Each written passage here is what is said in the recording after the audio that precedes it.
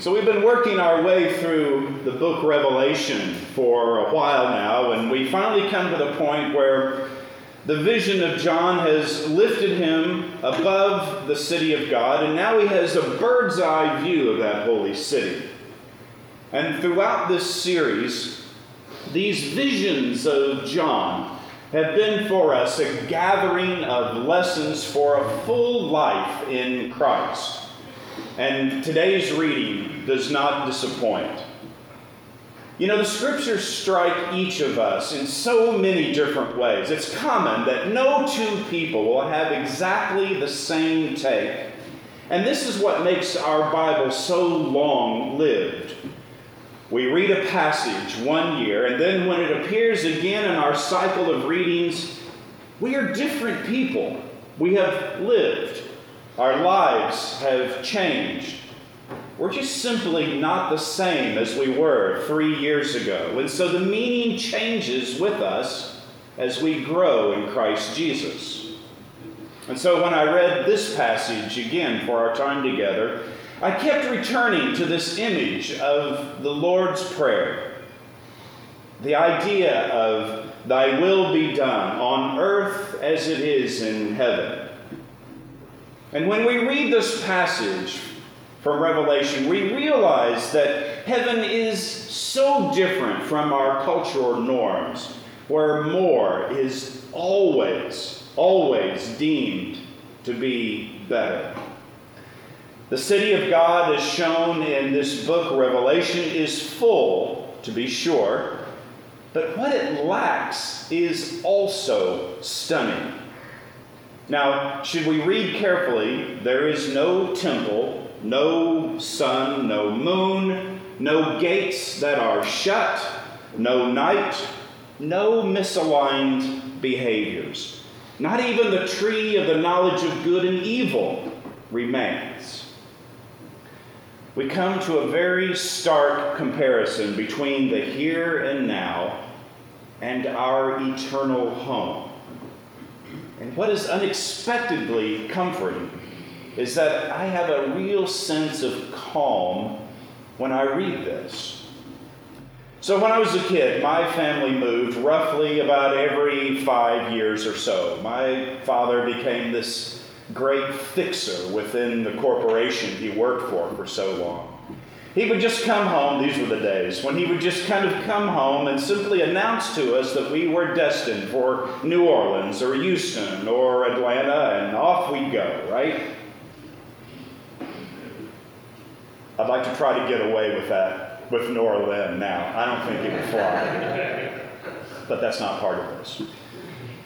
But before we would actually move, there was this great purge of possessions that at one time seemed so important for us to have. But my father, he liked to move clean, as he would say. It strikes me as similar, that when we come to that time where we move to our permanent home, all the things that separate us as human beings are left behind. And what we arrive into across that far Jordan is utterly complete with God. God provides for all of our needs, even now. Much of what we believe is important and necessary for the good life doesn't seem to show up in John's vision. But what is depicted? What is depicted are the elements that draw us together as a people of God.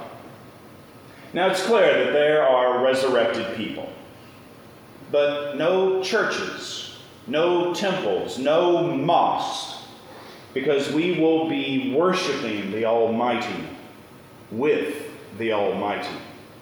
No need for light, because God's glory will supply it in abundance. Gates will not exist, because we will be together in the safest place imaginable. Resurrected people will seemingly behave in God's country. Whatever we know now is road rage or snarky people will be resurrected right out of all those who come to the New Jerusalem.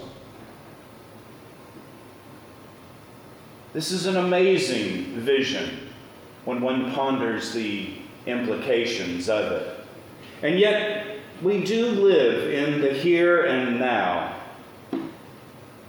And I'm grateful that the Lord's Prayer acknowledges we live in troubled times, and that there is remediation to do if we are to have just a little bit of heaven down here on earth. And I actually think that it's through the Lord's Prayer that we get a little better handle on how to do this. Bring a little heaven to earth in the meantime. And isn't this the whole point of Jesus' ministry on earth? To show us a vision of God based on love and grace and forgiveness.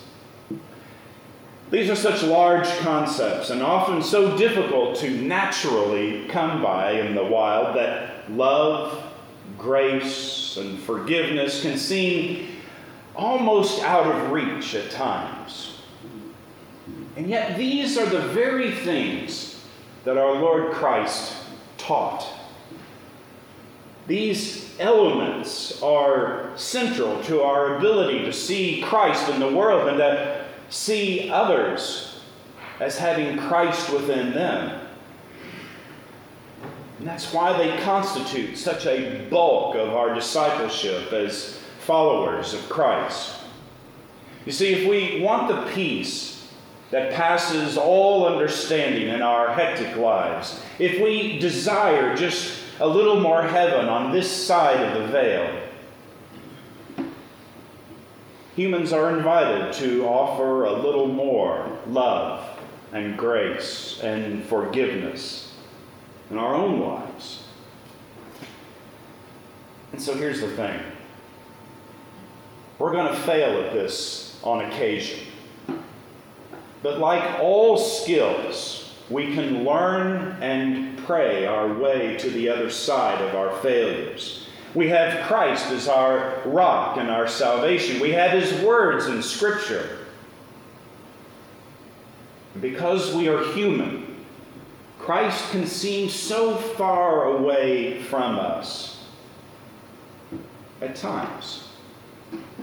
We actually have faithful people we can emulate in our own parish, right here at St. Michael. And you see, this is what community is all about.